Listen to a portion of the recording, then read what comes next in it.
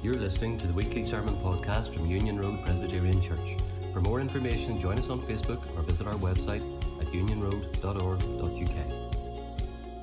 Thanks to the McClay family for reading the scriptures for us this morning. And if you want to have your Bible open there, we're going to think about a challenge that was set. We're going to think about two sides that were involved. And we're going to think about how this all comes together in this story. I want you to have a look at the screen, because here's a phrase, or here's a little sort of reminder. Last week, David gave us that little chant. I don't want us to chant this today, but I want you to remember these things. Two sides, same challenge, one winner. Two sides, same challenge, one winner. What we were doing this morning, you had Dave Wicks against Union Road, okay? Two sides. They did the same challenges, but there was only a winner each time.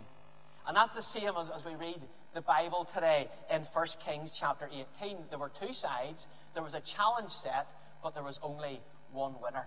Right? Have your Bibles open there. Let's see what's going on. And we're going to see some things. We're going to get you involved up at the front here as well. The first thing I want to do is a reminder of the characters involved in our story today. We've got evil King Ahab, and we've got God's prophet Elijah. Ahab and Elijah. There they are on the screen. Evil King Ahab, God's prophet Elijah. And we know that King Ahab was a really bad king.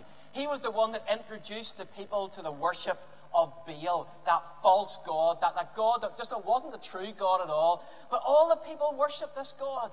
Everyone in Israel seemed to have bowed the knee to Baal instead of bowing the knee to the true and the living God. But Ahab, he had been deceived. He had gone the wrong way. Whereas Elijah was one of the few left in Israel who knew the true and living God and spoke out for him.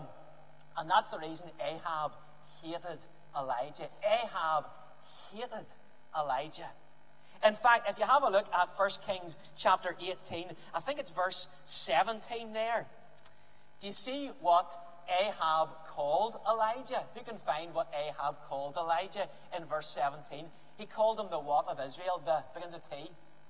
We'll say, the troubler. You're the troublemaker in Israel. And that was Ahab, the one who brought the false gods, saying to Elijah, who was the prophet of the true and living God, you're the troubler.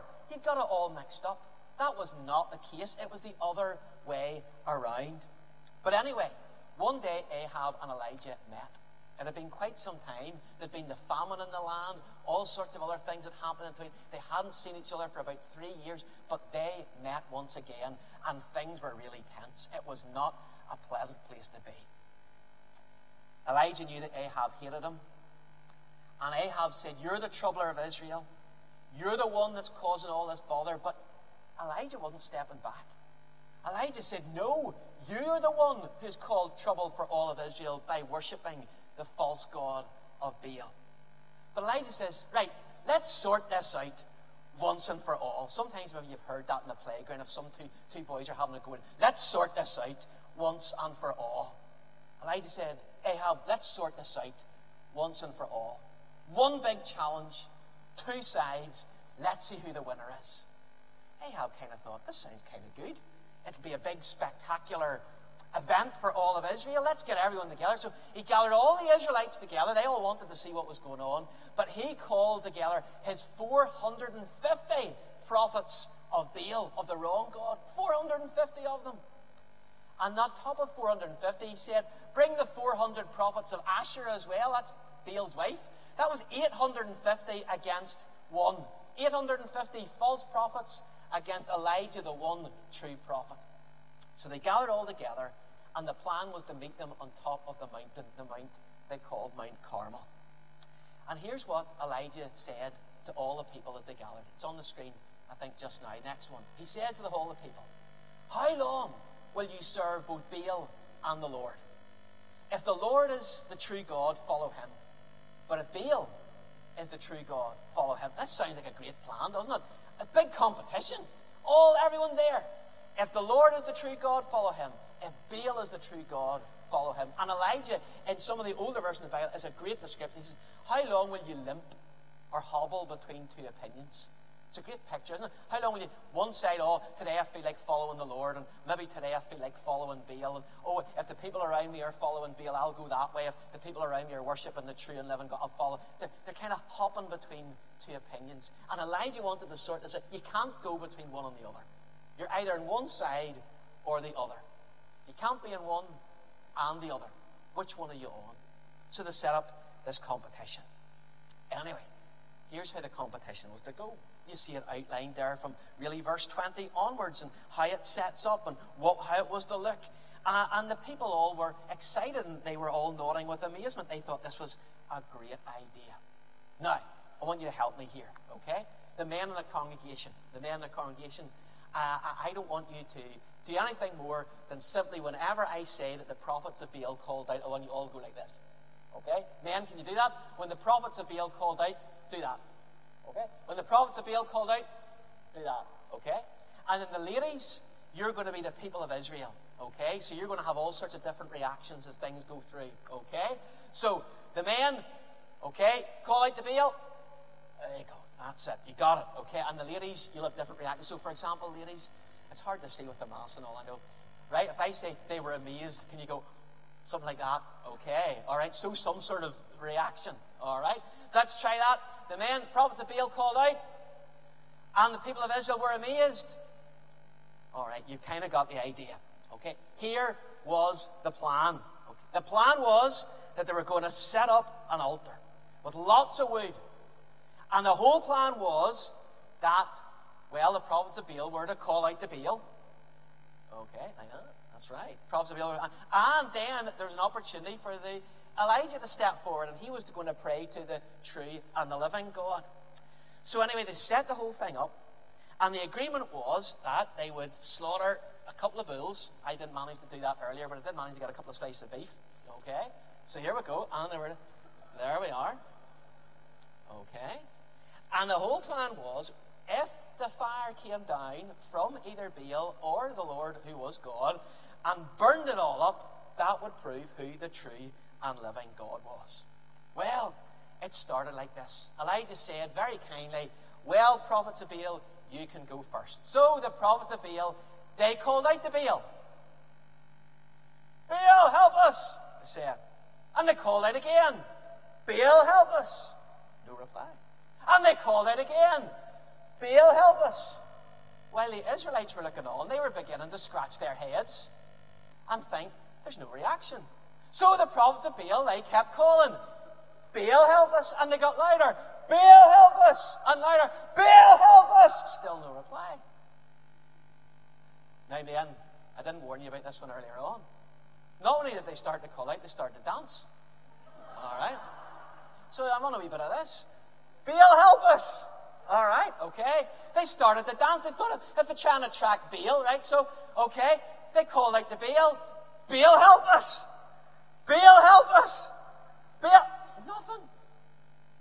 And then it got even worse. They thought, he's not answering. He's not answering. And at which point the Israelites, they're still scratching their heads. I'm thinking, this is very strange. He's not answering. This time, the prophets of Baal, not only did they start to dance, but they started to hit themselves as well. All right? So can you do that as well? As to be like Nicky with the spinner? Won't it earlier? You've got to do two things at once. So they shouted out to Baal, Baal, help us. Baal, help us. Baal, still no reply. And it got louder and louder and louder all into the afternoon. And the people of Israel were still scratching their heads saying, there's no reply. Anyway, by this stage, Elijah's, he's watching all this, and he's watching them all doing their dancing and their shouting and all this carry on. And he's standing there very calmly, and he's watching. And then he starts to poke a wee bit. Maybe he's away. Maybe he's away up to the port for an ice cream. So the prophets of Baal shouted even louder, Baal, help us. Baal, help us. And they kept the dancing going, and they kept hitting them. And then Elijah looked on, and he said, maybe he's a bit deaf. Turn up the hearing aid, Baal. So they all shouted a bit louder, Baal, help us. Baal, it's all there in the Bible. That's what he says. And then you know what he said that was funniest of all. And after this, ladies here, the people listening, you can burst out laughing. You know what he said? Maybe he's at the toilet. That's true. That's what he said. There was no reply from this Baal. And by the end of the afternoon, those poor prophets of Baal were black and blue and bloodied, and all of it, they were a mess. And their voices were gone. They'd been shouting so loud. Elijah said, right, I've had enough. And he steps up and he says to the people of Israel, shall I call upon the name of God? What do you think they said? Yeah, they did, yeah. Call upon the name of God. So in one simple prayer, having rebuilt the altar, made sure it was right again, he called out on the name of the Lord his God. And here's the thing that people forget. People think that the fire came up. No. The fire came down and then burnt everything up. One prayer. The prayer didn't, see, the fire didn't come from the bottom. When you're lighting a fire, you don't start at the bottom and hope it takes. But the fire came down to prove that it was from God alone. To prove that it was only God who could do it. And at that point, do you know what the people of Israel said? The Lord, he is God. Let me hear you. The Lord, he is God. Now, there you go. There you got the story that's in front of you today. And the story tells us about the fact that there were two sides, one challenge, one winner.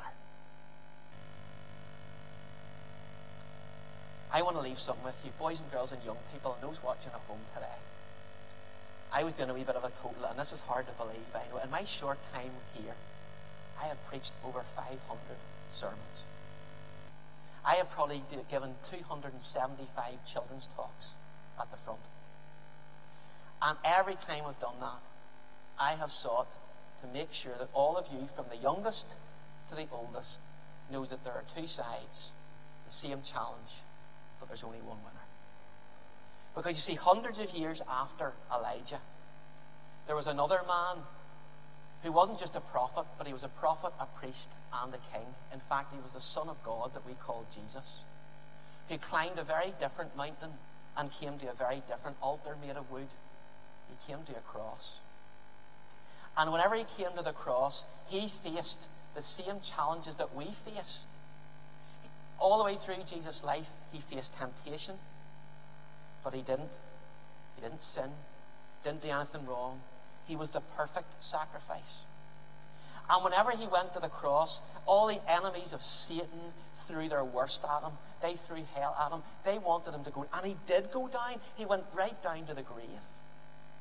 And devil and his friends that day thought it was great. They thought that they'd won. They thought that evil had triumphed, that they had defeated him. But 3 days later, when Jesus rose from the grave, they realized that they were beaten forever. Boys and girls, young people, there are always two sides. It's always the same challenges, no matter which era in life you live in, whether it was in the time of Elijah, the time of Jesus, or today. But there's only one winner. The winner is Jesus Christ, who sits on his throne, who has conquered sin and death and the grave because of his life and death and resurrection, and carrying our sins on his shoulders. And we are left today with the same choice that the people of Israel were left with that day. If the Lord is God, worship him. If anyone else is God, worship them. Let me tell you, on that moment, whenever you know your life is disappearing, whether you're older or younger or whatever, there's only one thing you need to know. Money's not going to save you. The job you do is not going to save you. How many years you've been in Union Road's not going to save you. The only thing that's going to save you at that moment is if you know the one winner, who is Jesus Christ. Sadly, so many people, I've done it, you've done it, we've all done it, we've been like those people who hop from one side to the other. 1 minute we're serving the Lord wholeheartedly, and then other times we get distracted and we go our own way, and we don't trust him. Friends, you can't have a foot in both camps. You're either with Jesus or against Jesus. We're either children of God, or the Bible tells us we're children of Satan. And that's what it says. We're either children of the light or children of darkness. There's no halfway house. You can't be a wee bit of both. And whether you're in school, and whether it's 450 people against you, like the Kersmar kids who we saw on the screen, Rebecca, the only Christian in our school of 1,000, the only Christian in our school of 1,000, she really has to stand up. Most of us are blessed with knowing other Christians in school or at university or in college or in our workplace. What's it like to stand up as one against the crowd? And that is the moment when we need to remember the Lord is God. Jesus is King. There is only one winner. I have done my bit. I have told you again today. And you've got to decide, are you with him or against him? Are you for Christ or against Christ? Are you in Christ or outside of Christ? The Lord, he alone is God. It's that stark. In or out. With or against. For or against. So today, what have we learned? We've learned something very simple. Yeah, there are only two sides. There's one challenge. But there's only one winner. And it's Jesus Christ. And that is why it's so important that we are with him and in him.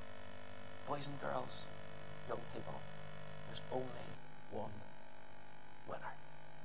Are you with him? Are you on that team? Let me pray for us all.